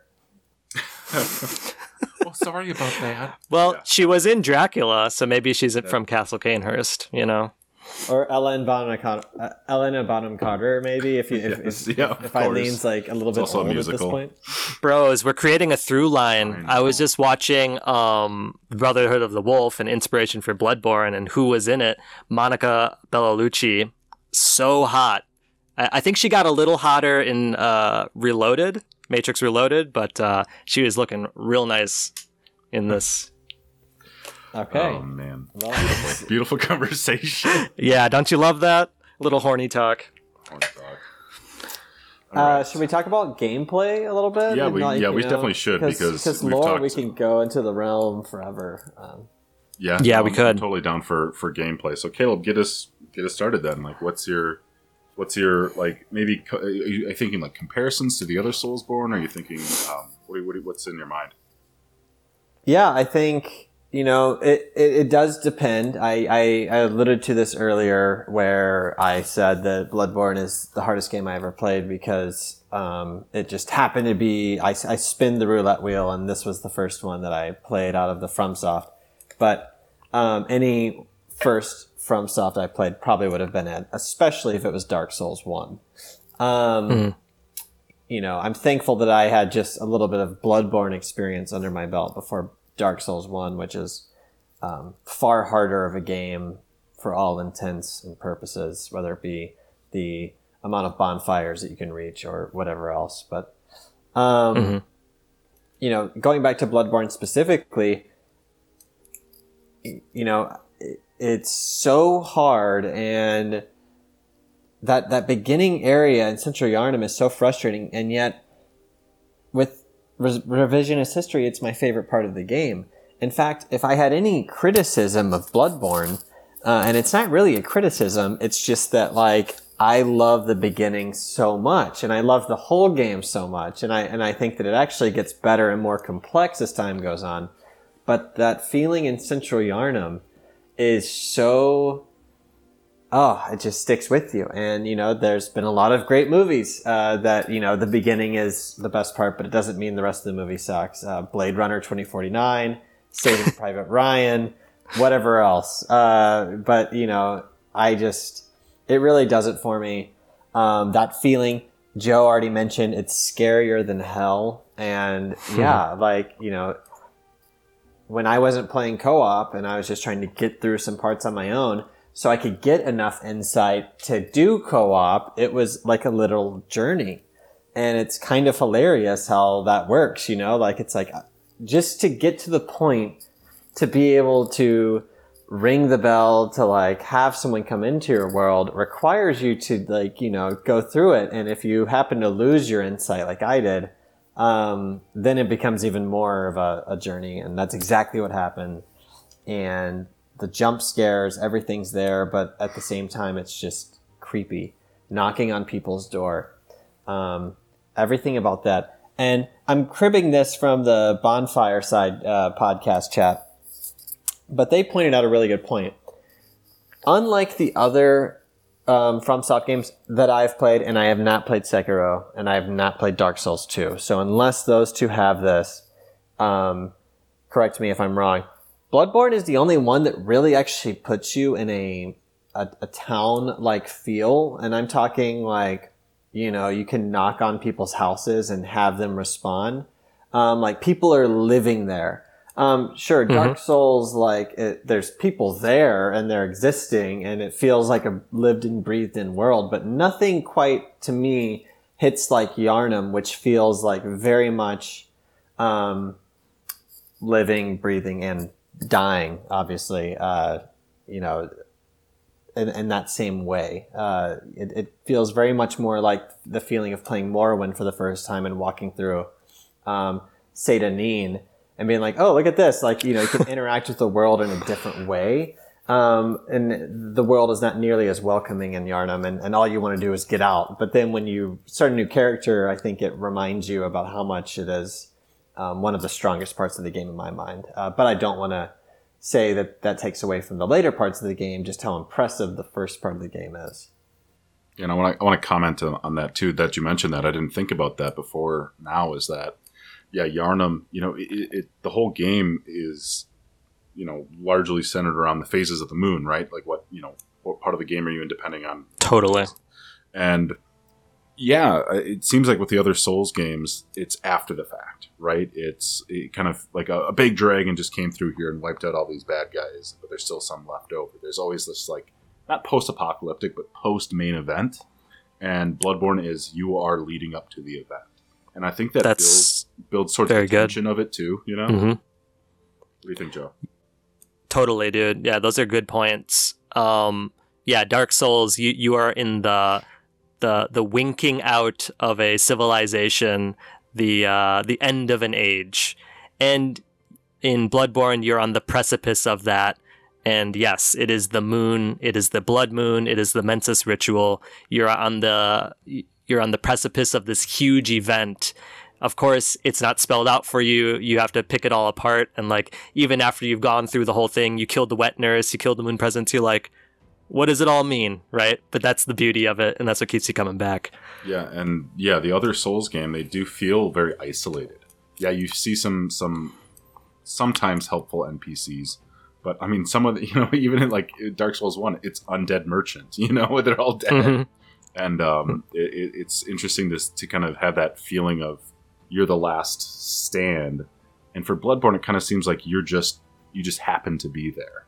You know, there's that sense of dread that, you know, you just become a part of something bigger that's about to just blow off, you know, take off. While, like we've been saying, you know, Dark Souls, it's just like I'm coming into the end of this and I feel very much alone. But with Bloodborne, there's so much interaction with NPCs and people at the church. And the dude shooting the machine gun at you, you know, it's Jera, there's a lot of like external things that do kind of have an influence about how you play and also how the game kind of plays out. Totally. All right, what's next on the docket, gentlemen? What do you guys want to talk about now? Caleb, I think I liked your direction, so what direction should we go now? You know, maybe start back where we began and just like what this game meant at the time and how it was received.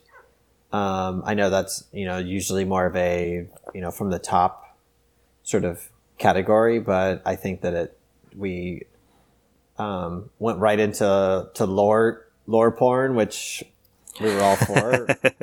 You know, a circle back, if you will, just you know, the bigger picture of what Bloodborne means, even though none of us played it on the release date in 2015, but we all were certainly playing games back then, and we were very much attuned to pop culture. And, you know, sort of looking back and seeing what's come since then and how important I think it is that it is a console-only game, and it's the only one that is. Yeah, go ahead. Going off that idea, going back to the time of 2015, 2016 when it just came out, I want to shout out all of the huge minds, Redgrave, Jerk Sans Frontiers, JSF, who now goes by Sophie, Sinclair Lore, many others that have helped my understanding significantly. Without their keen observations and thorough research, in the case of Redgrave, an entire 119-page, I believe, essay called The Paleblood Hunt, which I think everyone should read if they're really interested in the lore. Without their insights at the time of release, I'm talking like they picked up the game after release and 3 days later they had all these crazy ideas, you know? So I'm still going back to these old ideas and picking through, writing notes and getting, you know, filling out my understanding more and more. So without them, you know, I would still be suffering with my beastly idiocy. Reed, you know, this is your most recent FromSoft game. How do you feel about the significance after playing it your first time? Yeah, again, it's really difficult for me to judge that because I've beaten, I don't want to say I'm obviously a veteran because I haven't played through New Game 8 or whatever, you know. I feel that with a lot of these games, they are becoming one of my favorite franchises now. And playing Bloodborne so late, I think, after Elden Ring, it's kind of hard to judge it because I still think it's excellent. I can understand 100% why this is a lot of people's favorite and why they're clamoring for more, and like the community is still pretty active. I was really turned on to it because not only because of my conversations with you guys, but also seeing like the speedrunning community doing a lot of this sort of stuff too, and like, oh man, that, you know, maybe I should get back into that because they get past Central Yharnam and they get into the newer territories or areas, and I see that. You know, I do see the impact of it, and I can sort of see why people have become so obsessed with it and kind of entranced by it, because it is a very, like I said at the beginning of the podcast, it's one of the most memorable atmospheres, and the soundtrack is just phenomenal. Maybe we can kind of talk about that next, soundtrack. But overall, it's hard to kind of rank the Souls games for me. Like people always say, like, rank your favorite of this and that. Like I'm always going to say Dark Souls 3 is my favorite because it is my first. You know, it's your first baby, right? You know, it's the first one you kind of go through, and they're all. That's why I feel that way about Bloodborne. Right, in their own way, their own experiences. So, you know, playing Bloodborne is a lot different from playing Elden Ring. Dark Souls 1 to Dark Souls 3, you know, that's yes, but there's kind of a debatable side. I mean, you know, it is its own series, right? It should hopefully feel that way. Dark Souls 2 is the, you know, beloved, hated, you know, stepchild of the series. But you know, I think it is an excellent game. I think it is in terms of difficulty, if I was like Caleb, kind of playing this off my first get go, yeah, I can 100% understand being turned off by the series. But I think what we can probably all agree on is that these games have a larger meaning than just playing a game. It is a challenge to yourself as a player, because I don't know, I can't speak maybe for you guys, but as a person who's played video games for 30 plus years now, it's really easy, especially nowadays, to just get jaded on games and how the current industry of video games is going. That's one of the reasons I made this podcast, was because I'm relatively unsatisfied by a lot of modern video games, because it's a lot of the same mechanics. They're super expensive. It's a lot more cover appeal and aesthetics than it is actual true gameplay. So going to the Soulsborne series, you get everything. You know, you get that feeling like you were a kid playing games for the first time. Totally. And there's that challenge and that feeling of, you know, dopamine release when you beat that boss fight. And, you know, I mentioned this in chat and I don't mind sharing it, but going through the Souls games, especially Dark Souls 3, I was going through a really difficult time in my life. And that was a really well-needed challenge to kind of get myself out of that mental rut. And I did so because it's not only just me playing a game and just kind of disconnecting from it and zoning out and, you know, just playing through something. It was doing different strategies, looking at tutorials online about how to get this weapon or something. It's this whole world, you know, and I think that's what's so appealing about all these games. For all of their, again, I think we should put a nice little caveat in saying I don't think any of these games are 100% perfect. There's obviously some jank, but you know, overall, Miyazaki would admit it much too. He has in interviews. we should certainly touch on that, especially with Bloodborne. I'm gonna get off my little podium here, but yes, to answer your question, I did really enjoy my Bloodborne play, and I did have my save file is right before fighting the Moon Presence, so I can go back and do some of the Chalice stuff, which I never really got around to doing. So yeah, that's my question. Pro tip, Chalice Dungeon data goes from New Game Plus, so all of your progress remains the same, so no worries on that. Okay. Yep. So anything else you got to say before we talk about the jank? Talking about the jank, you wanted to talk about the soundtrack. Yes, sure.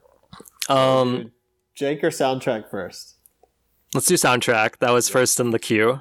So I gotta say, Lullaby for Marigot is probably my favorite song in any of these games, and it's the music box song that Gascoigne's daughter has. Dun dun dun dun dun dun dun. You know, it's just this little like plucked instrument. Not plucked. How would I say? Like, I don't even know the name of the instrument, but it's just this really simple melody, but it's just the most haunting piece by Ryan Amon. I have his name up. I forgot a lot of the composers. But yeah, props to him. What's your favorite themes, boys, soundtrack? I don't know if I have one directly. I don't know the names of it offhand. I mean, the boss themes in all of these games are just like fire. Yeah. But the orchestral chant, the choir chants and stuff like that, like it really goes hard. Did you know that in Latin, it's actually like the chorus chants and all of that, the Gregorian stuff, that's all Latin lyrics for kind of insight into what is happening in the game. I don't have any examples off the top, but that's another rabbit hole you can research yourself. Yeah, check it out. Yep. That's cool. I really like, you know, I agree. The music box, especially because it's you know, Father Gascoigne, and it's the first big pivotal boss that you fight, is definitely up there. But also just the sound effects in general, the mechanics of sound the game design with the sound design, the choices, the messenger bath, the messenger bath and the skeletons, you know, and like the noises they make when you interact with them. And it's almost like slightly friendly, but also slightly terrifying in an already terrifying enough game. You know, I like that you mentioned that because it kind of gives insight into maybe what the messengers might mean in a not so good way, but continue on. Right. It's like I can't make it out, but like it's ambiguous. And then, you know, all the games do dialogue really well, but hearing the howling coming from some of the people from the houses after it's very clear they've completely become overtaken. The Blood Moon, yeah. Just laughing too. And the hysterical laughing is like literal terrifying. It's absolutely insane. Are you one of them hunters? Get off then. It's like, the mean people, and it's really unsettling. They hit it spot on, and the only other game I could maybe put it against would be Dark Souls 1 with the character creation music. Otherwise, I think Bloodborne is top 5 for sure. Bloodborne, Elden Ring, Dark Souls 1 as far as best music, in my opinion. I want to touch on real quick the points where there is no soundtrack, and that's just as effective. There's just this wash of background noise, this haunting atmosphere, and it's really important in these games, in all of them, this non-instrumental parts of the game that speak just as loudly as the instrumental parts, and it allows breathing room for when the boss hits and that boss theme hits.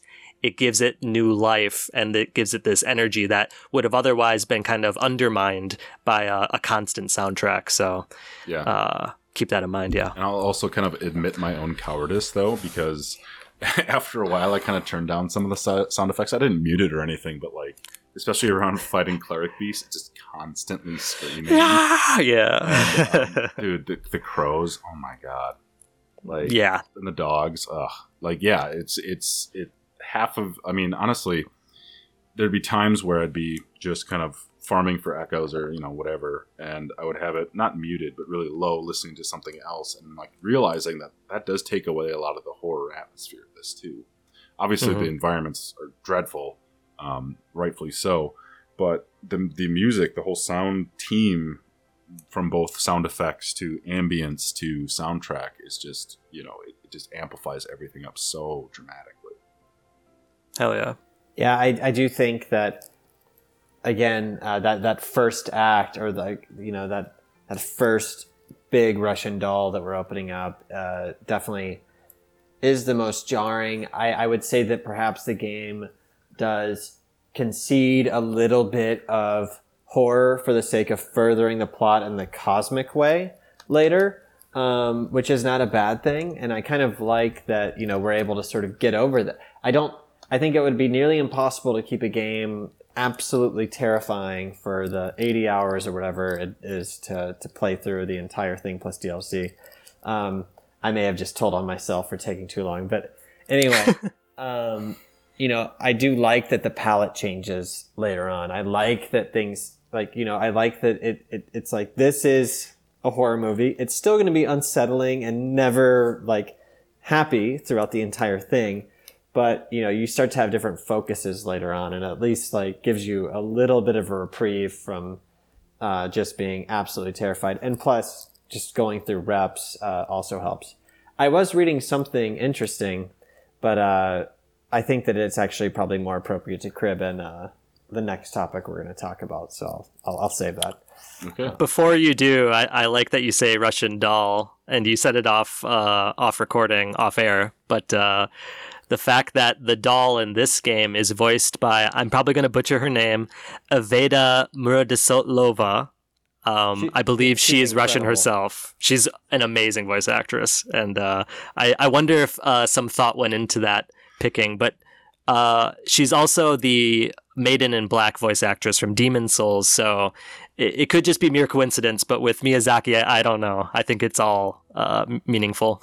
She's an incredible voice actress, and actually nearly brings me to tears in a couple of different dialogues in the first playthrough, at least. Yeah, I think as we kind of get into the jank side of things, just kind of what you were saying, Caleb, about how tremendously oppressive the sound is at the beginning of the game. It's kind of like a boot camp. I think, sonically and gameplay wise, like I had said before, my first experience with the game was the first 2 bosses. That was my understanding of the game. Everything's going to be like this. Everything's going to always be like this. It's going to be loud, in your face, all of the time. And essentially what boot camp does is it just kind of breaks you down, and then it kind of prepares you for what's kind of coming ahead. And I think from a gameplay standpoint and from an audio-visual standpoint, once you can kind of bypass that and deal with that, you can kind of deal with the rest of the game. Because I felt a lot of the, I don't want to say a lot of the challenge, but a lot of the challenge was in the first go through of the first couple of bosses. And then after that, I don't want to say it was smooth sailing, obviously not.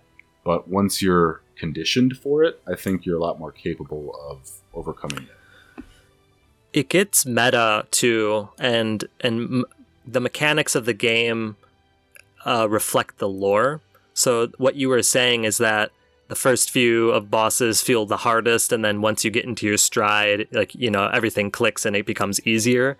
Mm-hmm. But I think there's something meta going on as far as like the power that you're getting from the blood, aka leveling up. You're getting closer to becoming a great one yourself, you know? So there's this progression and reflection lore-wise that's just completely brilliant. And it's seen in multiple game mechanics throughout. And just the level of thought that goes into the meaning behind everything, it cannot be understated or overstated, excuse me. Yeah, absolutely. Yeah. And speaking of game mechanics, let's open up that jar of jank, shall we, boys? Oh boy. So what are some of the major issues that you kind of ran into, Joe? See, I have rose-tinted glasses with this game. Not only is it my first, it's probably my favorite game ever. I say that, you know, like any person saying this is my favorite thing ever as an adult. But I think it's better that maybe you start, Reed, because this is your first experience with the game most recently. So I want to hear what you have to say first. Yeah, and I can sprinkle on after. And I will too, yeah. Yeah, so jank-wise, I think largely the camera. That was like the biggest thing for me, is just some of the bosses, and this kind of goes with a lot of the Souls game, is like sometimes your camera is your best friend and your worst friend. So, you know, playing around on a boss and like the camera kind of getting stuck at a certain angle was always kind of a pain. So sometimes you just unlock and just kind of freewheel it. What else? I mean, not really a jank side of things, but there was just some times where you're playing through a zone and you think you cleared an enemy and you're kind of looking for loot, and all of a sudden you get suddenly surprised in the back by someone, and that always freaked me out. Does this, I forget, when you lock onto someone, does this have like you can flick the stick and it'll turn to the next enemy? Can you turn that on or off? I forget. You probably can, but I usually go by default settings because I'm just too lazy to change it. Yeah, so because maybe that's just like a convenience that I was used to playing Elden Ring for so long. It's just flicking from person to person. But so I guess the camera could be kind of a janky issue. I think the hit detection's pretty solid for the most part. You know, I've heard horror stories about other Souls games and their hit detection, namely Dark Souls 2. I felt that, yeah, I think overall I'm not a very good parrier, but using the gun in this game, and I was thinking to myself too, is this the first and only Souls game where they actually have firearms? Or is it in Sekiro you have some sort of gun arm attachment thing? Is that how that works? You have like explosive technology in Sekiro, but yeah, no, exactly, not Victorian era stuff. Yeah, and going back to gameplay stuff, then, if you're not familiar with the game, the use of firearms, and there's lots of different ones. There's like flamethrowers and blunderbusses, and a lot of different firearms that you can use. And it really depends. I think that the jankiness that I experienced too is like you do a pistol shot, thinking that you would be 100% a critical to set up for a visceral attack, and it wouldn't. And you know, in the beginning of the game, there's those two trolls that you can essentially use to farm that skill, and you'd think you just have this flow and rhythm to it, and it just wouldn't work all the time. And I would say overall, I got used to it, and there was some situations where, like I said, you think you're gonna 100% get that parry shot. And then sometimes where you're just kind of firing blindly because you're stuck in a corner, and you don't think any of them are going to hit, but they do, and it's like, I don't know. That was, I think, the camera and the firearm parry was always kind of a toss up for me. I feel that. Yeah, especially on stairs, dude. Oh my god, different terrain elevations is a nightmare in this game. Yep. And you get the shot, you get the parry, and you can't take the visceral. You are screaming, you know. But it's just the minor nitpicks, I would say. Yeah. I want to clear a misconception if anyone is a new player. The idea of guns as being super powerful is not the case in Bloodborne, and there is lore significance to that. In this game, we mentioned mercury before, and mercury creates quicksilver, and quicksilver makes your bullets. And so you are mixing your tainted blood to make bullets for your firearms and your other consumable weapons. And what that means is you need to level up basically how I view it, the blood tinge is the concentration of corruption in your blood. So the higher your blood tinge, the higher the concentration of corruption in your blood is, the more effective your firearms are. So if you want a firearm-based character, go for blood tinge, and then you will be rewarded with high damage from that. Just want to clear that up. Sure. And Caleb, you said you were going to say something there? Yeah, I exactly agree with Joe. It took me some growing pains to accept the power of the gun. Especially going with the blunderbuss first, which is that's a tough choice if you're gonna do that. I agree. Right away, I promptly changed to pistol later, which meant that I just set myself back a level. Still my favorite. With the same character, and I've yet to. I would love to get a little better grip on the blunderbuss, maybe with my next build. But as far as the mechanics and stuff, here's the thing: the game was made in 2015, so we can't forget that. We can go back in time to a lot of games, and pick nits, but there are some funnies, and to me, it's actually thinking about stuff like co-op. Co-op in Bloodborne. Glad you brought it up. So detailed, and it's like, well, first you got to do this, and then I honestly don't. It doesn't seem that much better and more precise than just using co-op in Dark Souls 1 remastered, which is hilarious. But it's tough. It makes it funny. It also makes invasions funny too. And it's a lovable quirk. But having gone through it, playing with Joe, with our Casca Furio duo, there were some moments where go and walk the dogs real quick, and we'll see if someone can get summoned by the bell. Yeah, maybe we'll get in. Yeah, but it actually makes the stakes that much higher too. We really did not want to die. Let's beat this boss. Yeah, having played Elden Ring on the PS5 with some friends. You die, whatever. I'll be back in 20 seconds. Exactly. Loading screens are pretty obsolete nowadays, thanks to technology, and with the PS4 and Bloodborne, it actually raises the stakes of how aggressive you want to play too. It literally curbs your playing style and stuff, because it's I don't know if I'm going to find you again, and it's quite interesting. It also makes invasions in turn very kind of funny and random too. To me, it's kind of a lovable quirk, but it's certainly you once you switch to Dark Souls 3 like I did, it's oh my god, now it's hard to go back. Co-op. Yeah, it's like Anakin Skywalker. Now this is pod racing. I'm glad you brought that up, because it's Anakin? Really a shame. Hello. It's really a shame that that multiplayer co-oping and invading is kind of stuck behind this convoluted system, while flavorfully awesome for the lore, ringing bells that were found deep within the Tomb of the Gods. It all has this lore significance, but as far as enjoyability and connecting with people that you want to play with, etc., it's a nightmare. Haha, maybe that's what they were going for. I don't know. Pun intended, yeah. Pun intended, right? So, and one thing that I will say, I don't want to say brings Bloodborne down in my rankings overall, is from my understanding, this game doesn't really offer the ability to kind of have different playstyles. It's mainly just aggressive and go. Yeah, different weapons have different effects and art and stuff like that, and like just the function of the changing the different forms of the weapon is amazing. I think that's incredible. Trick weapons, man. Trick weapons, yeah. I think it'd be interesting, or I wonder how, because in other Souls games, with the exception of Sekiro, you can make different builds. You can have a magic build. You can have a swift thief build. You can have a tank build.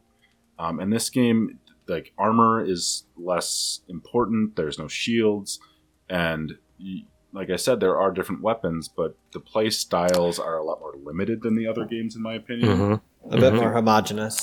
More homogenous, yeah. And that's the thing. You are role-playing a hunter. And yes, there is variance in what that means, but overall, you are wielding a firearm, you are wielding a trick weapon.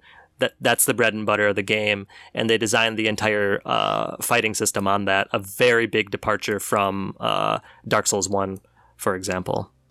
And it is interesting that it was received so well, because this game did get very positive acclaim when it came out. Games of the year, I'm sure. And they did, still, yeah, and still one of the more popular. Like if you just went on Google, I'm sure, and typed in, top video games of the last 10 years, this is going to be in the top 10. 100%. It's a biggie. Yeah. Yep. So even that stylistic change to being you're a hunter, it was received pretty well. And I think it's a great style of play. And if it's something where maybe even some people that were maybe dissuaded by the relative slowness of Dark Souls 1 would be like, oh, this one's a bit more faster paced, maybe I'll actually give this a try. You know what I mean? Because it's got guns, bro. I don't know. There might be some people that would be pulled onto that. Until they're like, wait, why is my headshot not KOing this person? But why am I frenzying? What's going on right now? 2015 PS4 games that came out, and it wasn't exactly a strong year. Witcher 3, Metal Gear Solid, Phantom Pain, and not a lot else. Like, sure, Mortal Kombat, but Fallout 4 is, I guess, the biggest game that came out that year. But it wasn't exactly I guess what I'm saying, this renaissance of gaming. So, I do feel like in some years, Bloodborne may have been like pushed down a little bit more. So the fact that it, didn't just become like a cult game after the fact, and it actually did have some like buyers right off the bat. It probably has to do with like the state of games at the time. I don't mean that to criticize Bloodborne. I mean that more to criticize, like what gamers wanted back then. But I'm glad that it has, continued to, clearly maintain a lot of acclaim, because if you do go on, the servers are still up and you will be invaded. It might take a absurdly amount of time, but it did come out at a very interesting time. And I'm glad that it did, because maybe with that, it sort of, propelled Miyazaki to, push through quickly with Dark Souls 3 after, while they were in development at the same time. Isn't that wild, dude? Dark Souls 3 and Bloodborne were in the same development period. Yeah. I also think it's cool that Bloodborne was, PlayStation only. What else had been that at that point? Like, Journey? Like, who knows? What was the name of that game that came out that came with the PlayStation? Like, there wasn't a lot. So, it certainly has to be up there as like one of the best PlayStation originals, right? Like, what else can you say competes with it? Well, and it came out, the PS4 came out, 2014? And then this came out, within the year of it coming out. And yeah, it would have been I don't want to say a seller for a lot of people, but it would solidify, I think, the PS4. And I think it, for a lot of people, brought the FromSoft games into more of a mainstream appeal. Obviously, Elden Ring has really blown that off, Rightfully so.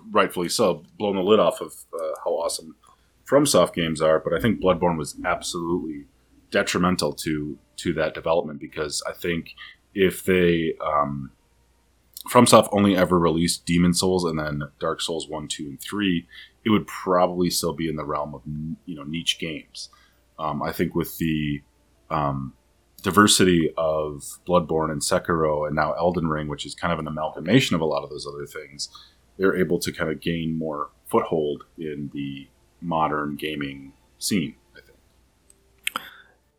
And that's the best thing, man. Like, FromSoft winning is all of us winning, because, like we were talking about before, the status quo of just like these AAA titles, but they go nowhere. They're just like vapid Hollywood excess, and we're getting true art, I believe, from the From Software games. So I wish them the motherfucking best, and they deserve it.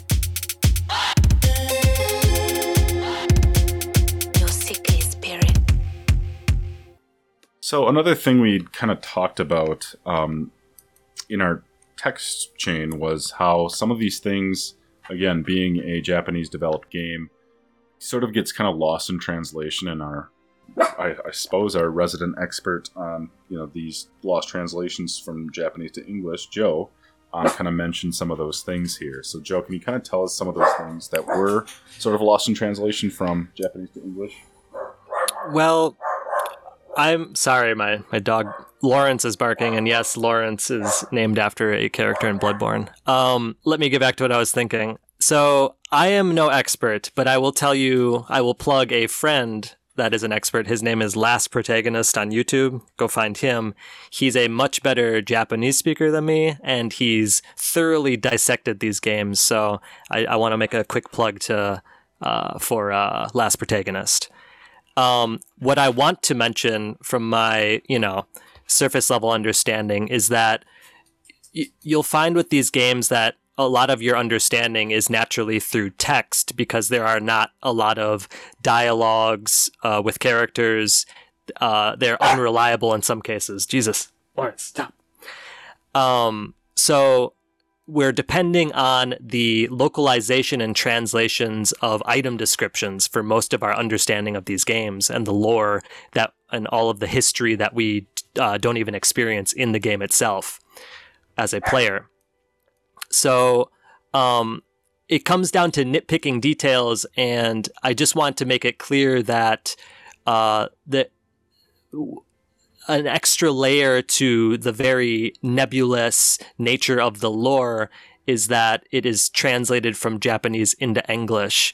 But you have to understand that most of it, if not 99.9% of it, is all intentional detail.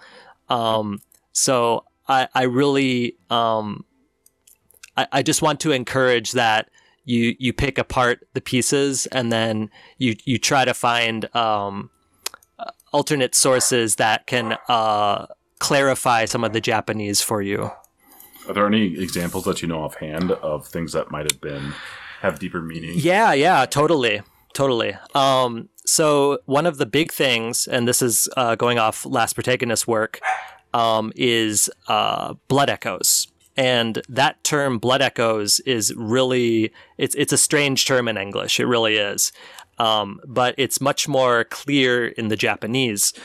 So in Japanese, it's called chi no ishi. So chi is blood, and then ishi is a kind of a loaded term, and it's also a play in words in Japanese. It's a homonym.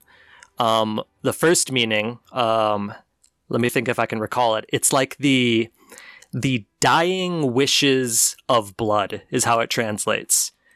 And then another reading is like, instead of dying will, if you change the characters, the Chinese characters, it can also mean the willpower. So not only dying will in Testament, but the willpower of blood. So you get this much clearer image, and it's a much stronger image than the kind of obscure blood echoes that we get in the English translation. So it's not like an echo of something. It actually has sort of like a philosophical meaning to it. Totally, and that's all linked into the Shintoist Buddhist the Japanese culture of the game. Oh, but yeah, that is a huge. Yeah. I can see why that's. Yeah, wow, that's great. Yeah, it's deep. Another example, real quick. It's kind of a big one, but it ties into a lot of major ideas within Buddhism and Shintoism. Is the enemy? I think we all know the one enemy. It's a singing, humming enemy, and it is a giant bloated head with eyes all over it, and it appears to have the body of the doll in the dream. This is called a winter lantern in the English translation. And I don't know about y'all guys, but winter lantern doesn't really connect with anything in my American understanding. How about you guys? That is a really strange. Is it like it's like a really like when I saw like the wiki depiction of it, I'm like, what does that even mean? Is it like a yokai or something? It makes it scarier. Yeah, it does. So in the Japanese, it translates as Hozuki. And here's a can of worms, man. Hozuki is this plant. In English, it's roughly translated as ground cherry, but it can also be translated as winter lantern in its different uses. Okay. And basically, Hozuki is a plant with a fruit at the center of it. And when it kind of sheds its orangish like leaf, it becomes like this latticed lantern looking with this like cherry-esque fruit in the center of it. Anyways, what does it all mean? A winter lantern is used in the festival Bon, the Obon festival in Japanese culture. And Obon is basically similar to kind of like the Day of the Dead. Okay, so it's like in Obon, and I'm really like abridging the whole meaning of it, but Obon essentially is the day or week in August where spirits of the dead visit home again, and it is the job of the families to kind of put the spirits of their dead, the ancestors, at rest by offering food and different festivities, etc., and to send them off back into the spiritual world. So you can imagine how this might, go very well into Bloodborne lore and gameplay. So there's that meaning of Hozuki. Also, Hozuki is supposedly it makes a doll, and like in Japanese culture, you can make a doll out of this. Traditionally, you can make a doll out of this fruit and plant, and well, in the nightmare, it is a depiction of the doll that we know from the dream, but this horrific version of it, right? And the last meaning that I was so excited to find, I found this random blog post when I was researching ground cherries, Google searching ground cherries. And in this random blog post, a Japanese creator, they said, that ground cherries were used in kind of like ancient Japan to instill miscarriages. They were taken by women for the result of a miscarriage. And that made my mind go crazy, like I was about to fucking frenzy. I don't exactly know what that means, but you know that it had to be considered by Miyazaki in the creation of this. Yeah. So it gets so dense with detail, and it's just super exciting to find something like that on your own, you know? Yeah. I mean, wow, it's just amazing hearing these sort of the texture of this whole game. Yes. You're just going to play through a lot of this stuff and see these creatures and not fully understanding the meaning and methodology behind like why they got named the certain ways that they did. It's incredible, really. It's incredible. Yep. All right. What are we thinking, boys? I think this has been a wonderful conversation with two friends, and I'm glad that we talked about a game that means a lot to me. I know it means a lot to all of us. Like I said, it was a quarantine first playthrough for me, so clearly, just given the time and the mindset, it was it was a challenge that was very welcome. And, as much as we hinted at, sort of the suffering as inevitable sort of motifs of the game, I do think that the joy gotten from it does not subside. It's absolutely fantastic. Totally. Yeah, 100% agree. Well, ladies and gentlemen, I think that is going to wrap us up for now. We've kind of talked a little bit off mic here about kind of continuing this along, possibly doing this as a reprisal when we kind of come to a future episode on Elden Ring, which I think we're going to do. So, I mean, there's so much here that we can kind of jump into. There's so much lore, and there's so many different petals to pick, so to speak, if we're on the topic of flowers and fruit. But, I mean, there's so much with this game that I think it's so great that we can kind of bond over these things. And once again, I really want to thank you guys for kind of coming on and doing this with me. It's been really refreshing for me, as a host, to kind of get different perspectives other than my own, my normal co-host, to kind of see, how people and why people love the games that we're into. So again, offhandedly, I just totally want to thank you guys for kind of coming on. It's been an absolute joy for me to do this. My pleasure, man. You really you reignited my fires. You rekindled me. That's the most you can do, I guess. Yeah. I'm going deep into my lore diving again, and I haven't done it since probably 2018. So perhaps the next time that we do this, if we talk Bloodborne, I'll have a more fleshed out theory that is probably more lucid as well. But thank you for letting me spitball. Yeah, I'm sure we'll ring the bells again soon. Yeah, love it. Let's get on co-op here for your DLC run, Reed, and maybe that'd be sweet. Revisit this sometime in 2023 amongst some other Souls games. Absolutely. Hell yeah. So again, I'm also always for plugs, from content creator to content creator. Joe, do you want to just tell us a little bit about the music that you do and how that these games have kind of impacted that too, and kind of tell people where they can kind of find your stuff too? Thanks, man. So Bloodborne not only is just a video game interest, but it extends to my reality. My dog's name is Lawrence, but before that, I'm known as Sickly Spirit, and that's actually taken from a line from the doll in Bloodborne. And Sickly Spirit is one of my producer handles, my artist names. And on SoundCloud, you can find some of my work.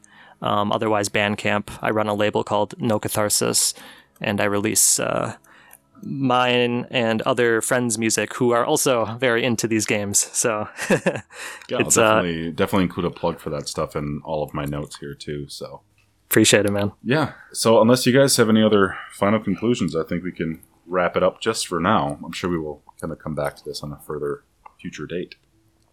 Would love to. Cale, CALE 7816 for any YouTubers out there. YouTubers. You can see my green ass get murdered in various FromSoft games, including co-oping with Joe in Bloodborne.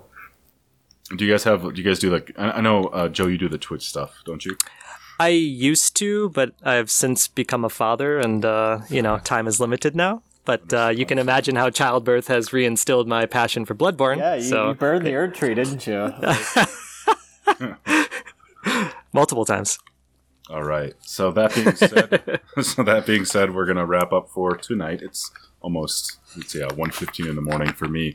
So, again, we appreciate you guys coming on. It's been an absolute pleasure, and I'm sure we're going to have more bonfire chats in the future. So, again, this is Reed Jolan signing off for Page to Pixel, joined with my dear friends Joe and Caleb. So happy to have you guys on board. Thank you. Check us out on Spotify, Apple Podcasts, anywhere you guys get your podcasts, and we will see you next time. Bon voyage. Let me inside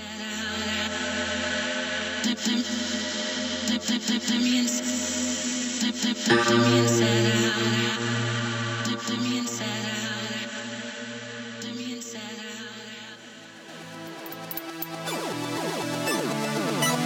Bye.